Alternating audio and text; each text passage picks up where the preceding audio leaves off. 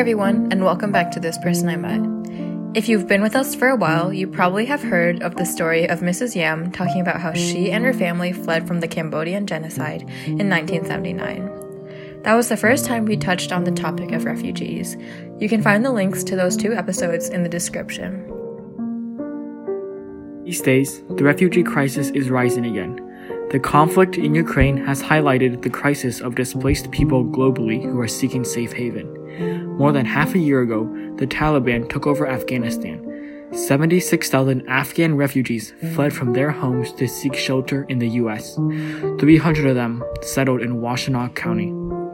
Ann Arbor's Jewish Family Center is helping to shelter these refugees and provide necessities for them. One of the volunteers willing to go the extra mile is Ms. Samar Koknar, a Forsyth Middle School social studies teacher. Today, we had the opportunity to interview Mrs. Koknar about her work in helping to support the various needs of the refugees. Every step they take in a new country is a challenge. The scenes that Mrs. Koknar described of the difficulties that the refugees had to face were heartbreaking and horrific. We were humbled to learn about how much time and effort she put into her volunteer work while still being a full-time teacher.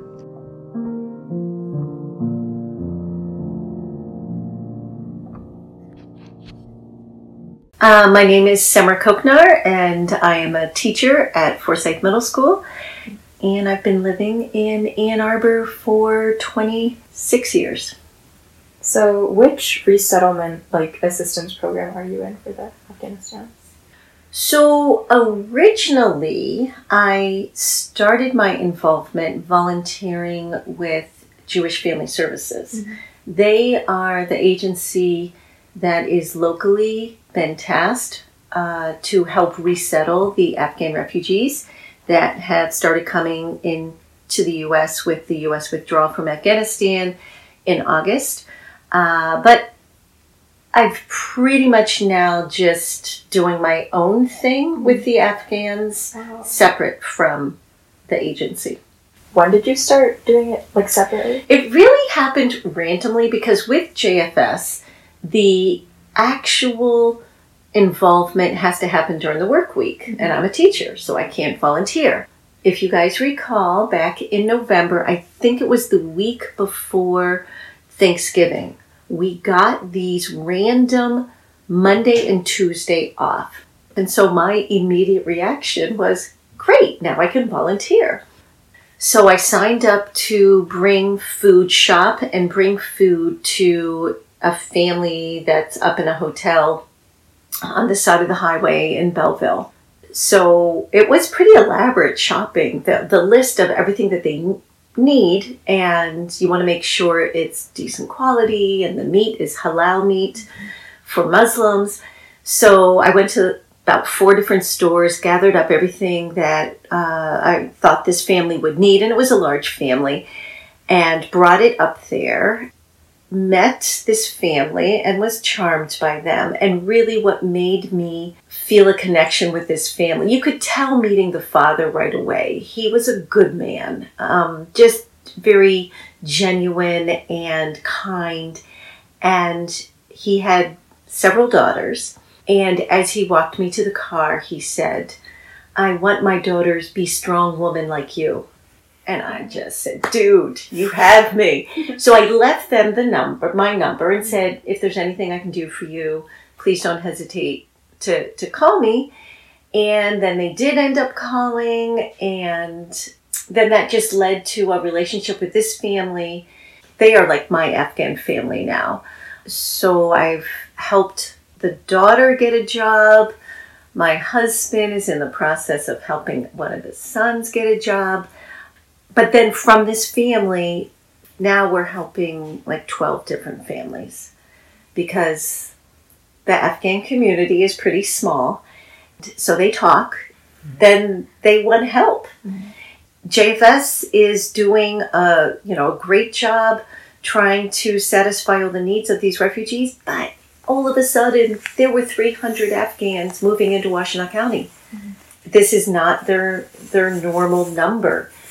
My husband and I are trying to pick up the slack, providing the needs that the resettlement agency is just not getting to yet. Who exactly funds the assistant program? Oh, that's a good question. I don't totally know the answer to that. It's the U.S. government, and then the U.S. government with the Afghans, they tasked 9 different agencies countrywide to be in charge of helping these Afghans get settled. And I think, don't quote me on this, but I think it was like 50,000 Afghans overall in the United States. How I envision it, and I don't know for a fact this is true, but I think the money goes to these like 9 agencies, and then those agencies have sub-agencies that then it trickles down to the agencies on the ground, grassroots, helping them. And in Washtenaw County, that's Jewish Family Services. But then there are different agencies up in Dearborn or Detroit area or Grand Rapids. So I think in Michigan, there might be maybe 5 or 7 different agencies on the ground helping them get settled. The amount of work needed for settling refugees is overwhelming. Since November last year, Mrs. Kokenar and her husband have become passionately involved. My husband and I have been this amazing team. It's really been kind of fun because this is like a shared passion. I mean, he has his area of expertise. He has become a pro at contacting Internet Essentials at Xfinity and helping the Afghans submit the documentation that they need to get hooked up with internet. He is really good at helping them open bank accounts, although I've done some of that too. We both have taken people to get state IDs. My real area of expertise is finding out what they need, then putting the word out. And I put the word out on Nextdoor. I put the word out on Facebook, Buy No Things Ann Arbor, which is a wonderful community. I put things out to my school families.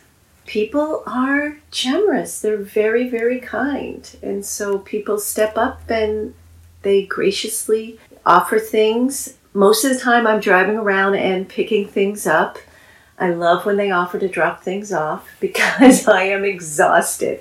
I feel like between being a teacher, which is an 80-hour-a-week job, and now with Afghans, which is like both are jobs that are never ever finished. You can always do more. So I took Friday off from school and I spent the whole day working on Afghans because they want their kids enrolled in school and they need a job and they need a house. So the needs are endless. Yeah. And so we're a team here and we have so much to talk about because it's now like we have 30 children that we're concerned about. And we can say, okay, what are we going to do about Mohammed's job? And what, we can just go through. And, I said to my daughter and my son that, well, these people actually want our advice. When we wanted to give you guys advice, you didn't want it. But these people are anxious for whatever we have to say. Yeah. So it's pretty rewarding that way as well. In April 2021, President Biden announced that the U.S. military forces would leave Afghanistan. 4 months later, the Taliban entered the capital city, leading to the collapse of the Afghan government. The lives of people who worked closely with the U.S. militaries were immediately threatened by the Taliban. Mrs. Kokenar's refugees' friends share their horrific experience with the Taliban and desperate moments in the sudden exodus. Well, when the Taliban controlled Afghanistan in the 90s, the level of brutality was absolutely astounding. Now, of course, that has been surpassed by ISIS, which make the Taliban look tame in comparison. But nonetheless, there were severe restrictions on what females could do, whereas it looks like now they are allowing in some areas for females to go to school, whereas before, no, women had to just stay within the realm of the home. And there was all sorts of brutality, public beheadings, forced where people were forced to go and watch. Whereas now they're being kind of outmaneuvered on the right by ISIS. So now ISIS is a challenge to the Taliban in Afghanistan. But all of our refugees are people who actively worked with the American military over the past 20 years while we were there. And so that made them a target of the Taliban.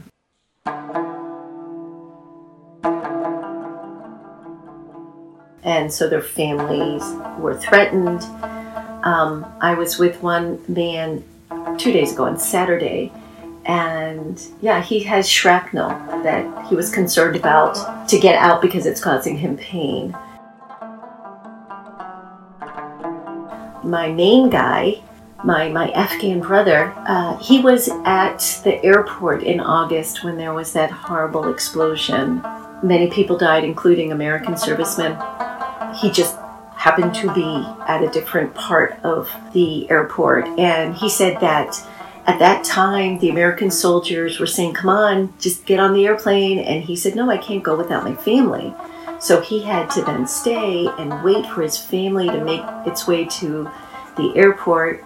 And then his main contact, because of course a lot of these Afghans have really intimate relationships with the American soldiers. They worked with them for a long time. They are genuine friends with these people. And so one of his friends was motioning for him to come, get on the airplane with his family. But then he was telling me that it made him so nervous because there was Taliban everywhere. And there's this huge crowd of people, and he's being singled out by the Americans, that he was really concerned that he would be the target. But happily, he was able to get on the plane with his family and made it here safely. But there's so many stories like that of just treacherous attempts to get out safely. We hear the horrible things coming out of Afghanistan. It's been a little bit overshadowed now because of what's happening in Ukraine, but before that, it was in the news a lot. Half the people in Afghanistan are at risk of starvation. It's horrible what's going on there, not to mention the Taliban and their treatment of women, blah, blah, blah. So they are concerned. I've seen the videos of the Afghan refugees trying to climb onto the plane while trying to take off. Are any of the refugees here, have they experienced any of those dangerous scenarios? I have not heard those stories. Definitely, they have all been targeted. And so they all have stories of making sure they didn't take the same route home at night. They had stories of being told, "You can't get in your car. We have intel that your car has been targeted to be bombed by the Taliban." They all have those kind of stories that make it really clear that they were not safe to stay in Afghanistan. Upon their safe arrival after the precarious journey, the refugees' new life is on the horizon. That family that you helped, what was their original living situation like? Because you said it was a really big family. It's so interesting to me to learn more and more about Afghanistan and these families and their culture. I get the impression this family was middle class, middle upper class. I think they had a pretty nice house, and their children are educated. Their daughters speak, some of them, English, but many other families are not educated. And so I'm also meeting quite a few families where the wife is illiterate. So I think of those 300 refugees, individuals, make up around 55 families. And my husband and I have been in contact with, I think, 12 different families. So you said some of the refugees who come here, they are have a good status so far. But for the ones that are from lower class, what are their conditions like when you first meet them? Well, all of their conditions are the same in the United States. So typically when they were evacuated, out of Kabul or Kandahar. They went to a U.S. base in Dubai. And then from there, they're brought to the United States, either outside, again, a military base outside of D.C., or this one family was in New Jersey. And then they're processed. And that's when, my understanding, they get things like their Social Security card, employment authorization. And then from there, then they choose where they want to live in the United States. And then my understanding is anyone who says they want to live in Michigan, they go to this central processing place in Wisconsin. And then from there, they are sent off to the different states in the Midwest. Is there anything special out here in Michigan? Or why do they want to come here specifically to Michigan? I think it's the story of migration all over the world where there is a stream, like one person comes and then they know someone else and then they know someone else. Mm-hmm. I don't know the story for all of them, but for a lot of them, there was this one guy here who had been resettled like a year and a half ago because he was being threatened by the Taliban. And one of the American soldiers that he had worked with said to him, "Come to Southeast Michigan, I can help you find a job." And so he came here because he had that one American connection. And then his brother moved here and his sister moved here. And they all worked with other people at the base in Kandahar. So they moved here. So a lot of it is that they know someone. They followed them there. And then they're in a hotel for a while. So some of them know English. Most of them don't. Some of them are illiterate. I'm getting the impression you have the differences with the types of Islam. So some are Sunni, some are Shia, some speak Dari, some speak Pashto, some are higher status, some less so. So there's really quite a variety. But what is so interesting is they're all in the same boat. It doesn't matter what language or religion or social status, they all became refugees. They were all at the same hotel. And they're kind of all in the same spot where when they're finding an apartment, they want to make sure it's an apartment that when they do find a job, they're going to be able to pay for it. Because the refugee agency isn't going to pay the rent for long. They need to get jobs. So they're all looking for pretty modest places. No one is living luxuriously, no matter what their status was back in Afghanistan. What kind of places do they move into? Are they apartments or houses or this? I guess mostly apartments because they're more affordable. But a few have been able to get into houses. So they tend to have larger families. And the concept of privacy is different. And so extended family living together is preferred. Typically, like in a lot of traditional cultures, when a woman gets married, she goes and lives with the husband's family. But my impression is that having mom and dad and sons with their wives and their children and unmarried daughters all together, brothers living together with their wives and children, that's how they like it. Apparently, if you only have 5 children, you're considered a bit of an underachiever. Yeah. So for those bigger families, then if there's multiple men that will be working and contributing, then they can afford to get a house rather than an apartment. And my husband and I worked really hard to find them a house and worked with a realtor, which is challenging because most renters, they want to make sure that the people they're renting to are employed, that they have proof of 3 times the rent, monthly rent, that they have a credit score above a certain number, and they want all of this documentation that refugees can't supply. They're unemployed. They have no credit history. But of course, the resettlement agency does guarantee a certain number of months of support. With the goal, they also supply support for employment. And so obviously the goal is to help these families all become independent. And is it difficult to help them find jobs here? Like, do they have like a long-term plan? So some of them have skills, not all of them. The challenge is a lot of them don't speak English. The challenge is none of them have cars. And so, it's that catch-22 where they can't get a car until they get a job, but they can't really get a job because they can't drive there. JFS has some contacts with a couple of factories that will hire them, but for some of them that is not desirable, and so they have other ideas.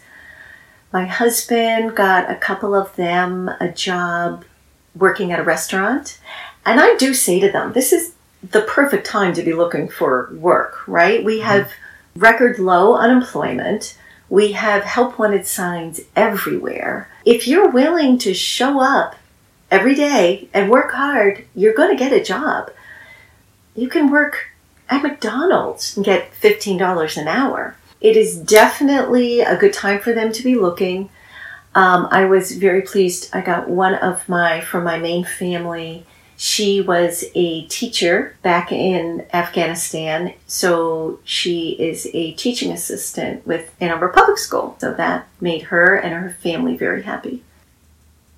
They're also concerned because their employment authorization, and I'm assuming this is done because there was a mad rush, right? When we pulled out in August, it was not expected that the Taliban would so quickly take over. And so people were evacuated really quickly. I don't understand the whole legal aspect of it, but they were only given 2-year employment visas, green cards. So now they're concerned, as they should be, about, okay, well, what happens in 2 years? How do we get this extended? We'll get to that. I just can't deal with it right now. Yeah. But luckily, I have friends who are lawyers and whatnot. Like, eventually we'll figure that out and do what we can to help them do the process to extend their visa. Finding jobs, places to live, there are so many obstacles to deal with. And on top of all that, language barriers and culture differences make every step challenging. Usually there is someone around who can at least read their own language. And so then we can use Google Translate. My husband and I have become very proficient at using Google Translate. So we will get a text or a WhatsApp message from one of the families, but it's all in the Arabic script. Mm-hmm. Some of them speak Pashto, some of them speak Dari. There's no Dari on Google Translate, so we use Persian because Dari is closely related to Persian, but then that even slows down the communication more.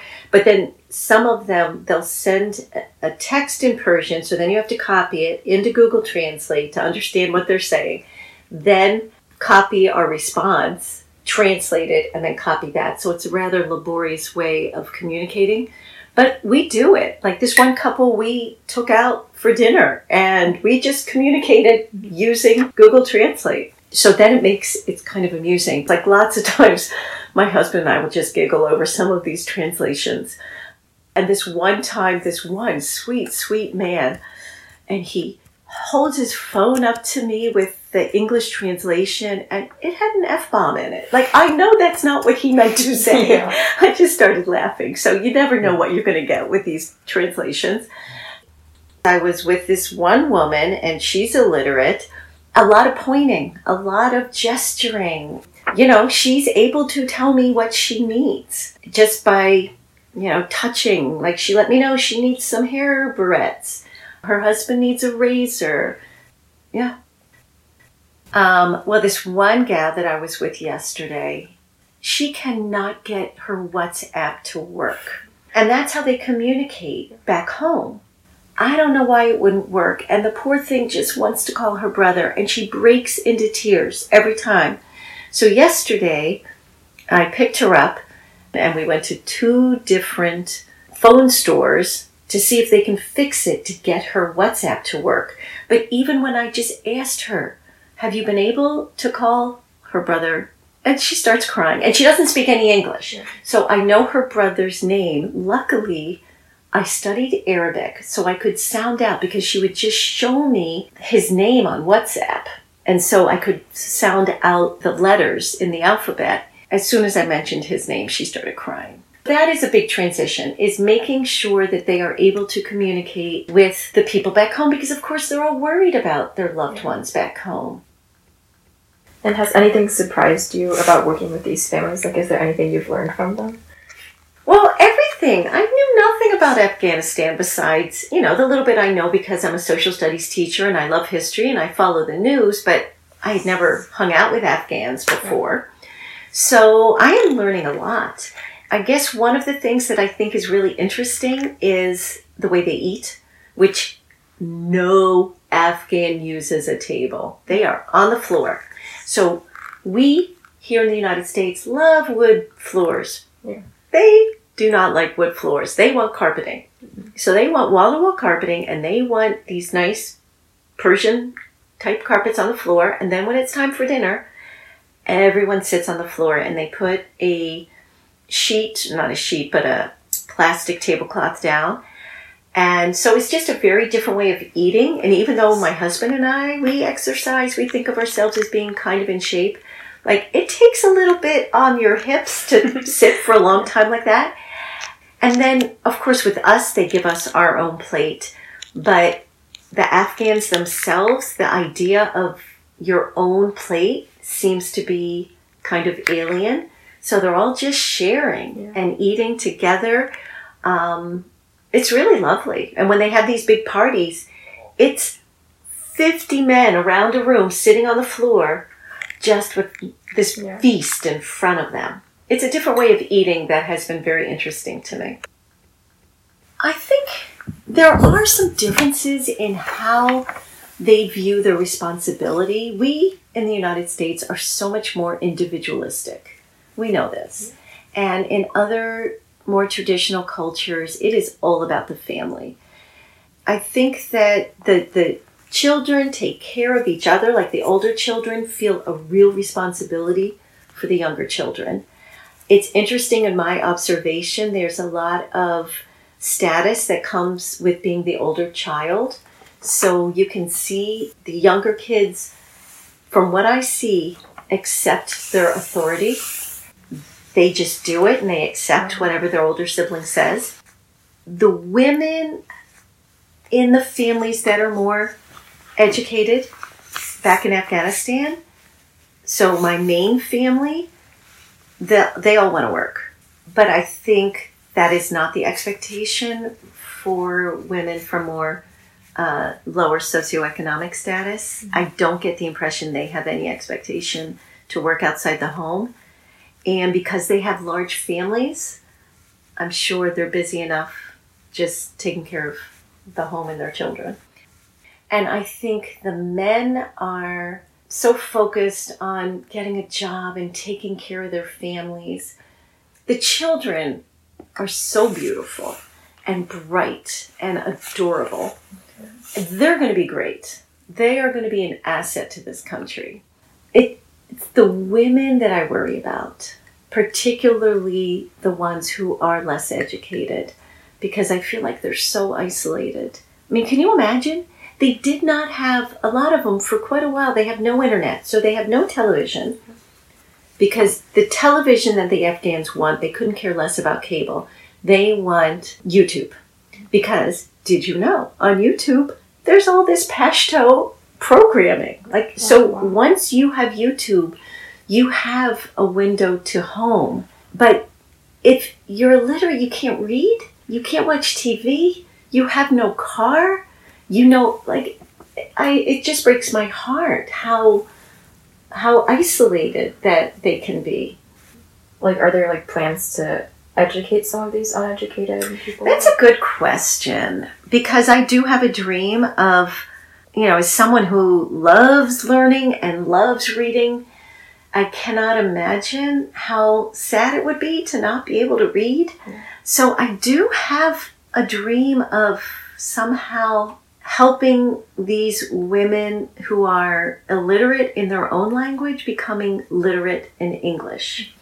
And I don't know how to make that happen. And honestly, this is a full-time job. Like, there's so much more I could be doing for all of these families, and there's simply not enough hours in the day.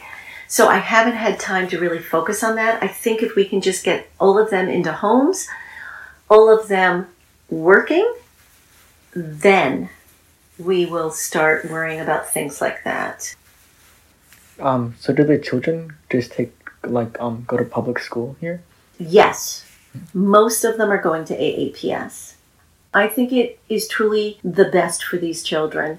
Not only would they get a stellar education, as we know students get here at AAPS, but also we want these little children to become Americans and to make friends with their neighborhood at their neighborhood school. So I really think going to their neighborhood school is the best thing for them. And the few students that I have helped enroll at middle school and high school here at AAPS, they are blissful. They are so happy with their experience at Ann Arbor schools. The refugees are settling gradually into their new homes, but the work seems to be endless. Ms. Kochner has worked tirelessly, but it won't be enough without support from the community. And do you and the program, do you guys still help them even after they find stable homes? I cannot speak for JFS. And for me, we're kind of new at this, right? This happened just because we got a day off school in November. Yeah. That is why it happened. And then it just kept blossoming. So yes, I envision that I will be a champion for these Afghans for the rest of my life, right? As long as I'm here. It has kind of become a calling because we all know it feels good to help other people. And it's something I think I'm good at, which is just putting myself out there to the community and saying, hey, I need this, this, and this for some Afghan families. I'm not a private person, so I don't have a problem just giving my address to people to drop things off. Because I'm a teacher, I have access to a pretty large community. I feel like I'm in a unique place, plus the fact that my father was Turkish. He was Muslim, so I think that gives me a little bit of an in with them. We use some of the same words, chai for tea, Pashto, and in Turkish. So I have a level of comfort with the Middle East that maybe a typical American wouldn't have. And I'm outgoing in a way that maybe, the typical American isn't. This has been rewarding, and I feel blessed to have met all these people. And I feel blessed that I'm in a position to maybe make their lives a little easier and show them compassion. They're very thankful. I'm impressed with how upbeat they all are. They really are very optimistic, flexible. It's impressive because I would think if I had been through what they had been through and having to leave everything, leave their families, leave every possession they have. Think about, you save your money to buy that pretty piece of furniture or that nice piece of jewelry or whatever, and you had to leave it all behind and start from zero. And yet they are happy and joyous. And this couple of the families that we got into houses, and when I say we, me, JFS, other people got into houses, they have been very compassionate for the ones that are still stuck in the hotel. So several times they have organized a caravan and they go and they bring all the Afghans from the hotel and they bring them to their houses. And all the men will be at one house, all the women and children at another house. And they have these elaborate feasts that go until 5 a.m. Like, that's how they party, until 5 a.m. They take a lot of joy out of life, even though it is a struggle. And do the refugees fit like easily into Muslim communities here in Ann Arbor? They have definitely received help from the Muslim community, yes. But also the average non-Muslim American who lives next door. I mean, people are mostly good and compassionate. And so when you see a family and you realize that they're brand new and they don't know how to find the grocery store or how to find what they need to mow their lawn or whatever it is, people, they help. They bring food, they offer coats. I've had people from the community buying new things, not just, giving me the hand-me-downs, but going out and buying new coats and new toys and new supplies for their houses, because all of these Afghan homes want certain things. Yeah. So, there's been no backlash since them coming here? That's a good question. There have been a couple, I'm not going to say negative, but somewhat challenging questions or comments on a couple of my postings. So, for example, when I ask for something for Afghan families, something like we should be taking care of our vets first or something like that, which I'll agree. Yes, we need to be taking care of our vets. Of course we do. And I have worked and raised money for veteran groups. I have worked and raised money for the needy American in our own communities. But my attitude is they're not mutually exclusive. We should do it all. And humans are humans. Let's just help each other. So there's been a few comments like that.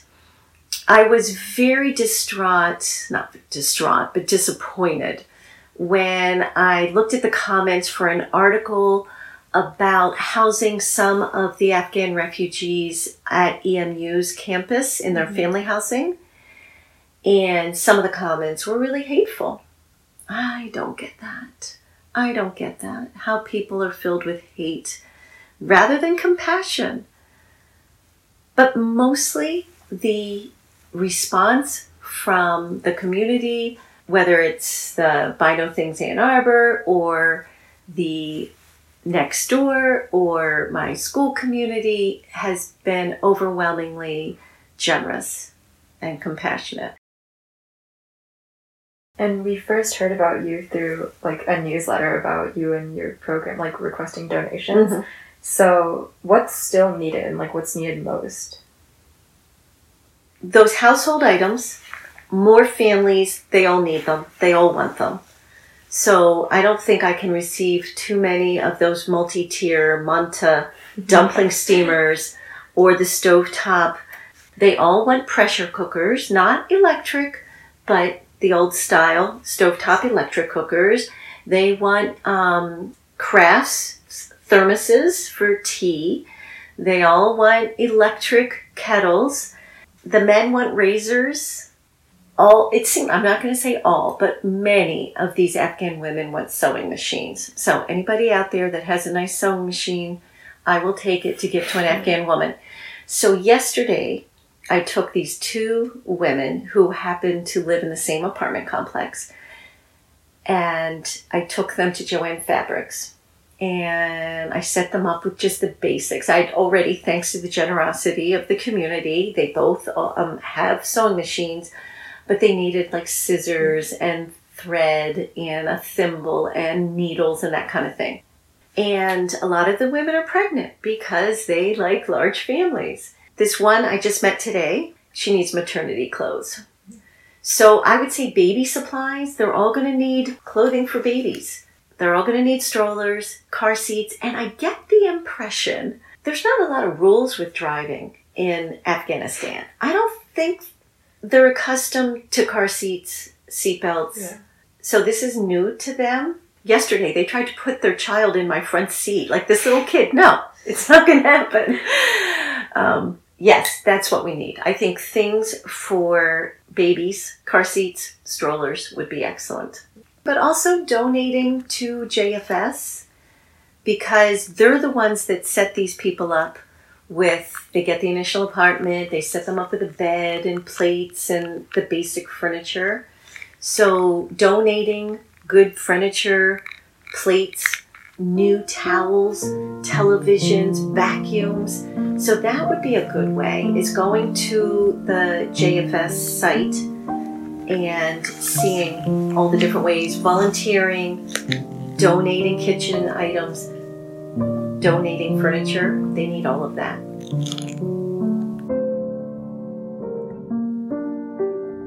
Is there any advice they can give to people in general?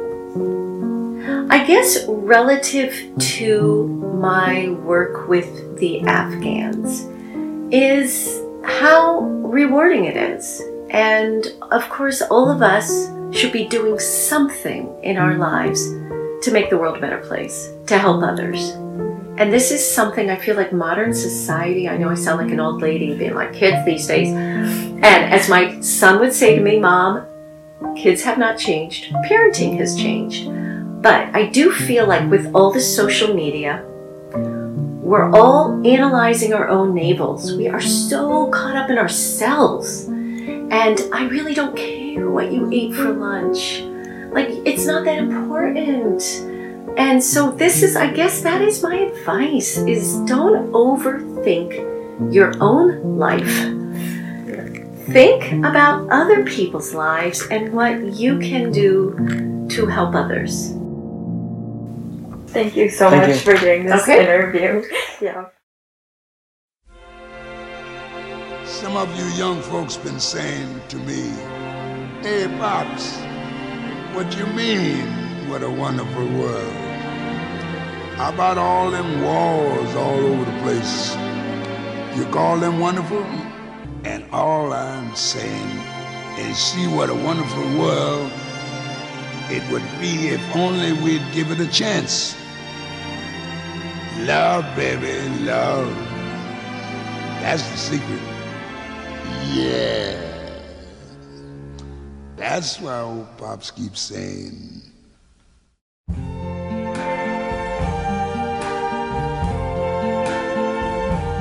I see trees of green, red roses too. I see them bloom for me and you. And I think to myself, what a wonderful world.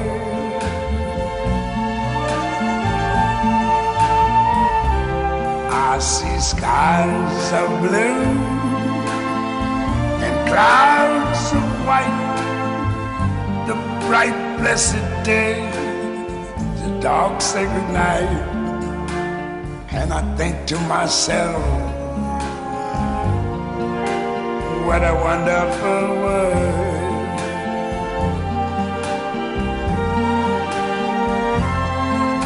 The colors of the rainbow, so pretty in the sky, are also on the faces of people going by. I see friends shaking hands, saying, how do you do? They're really saying, I love you. I hear babies cry, I watch them grow. They'll learn much more than I ever knew. And I think to myself,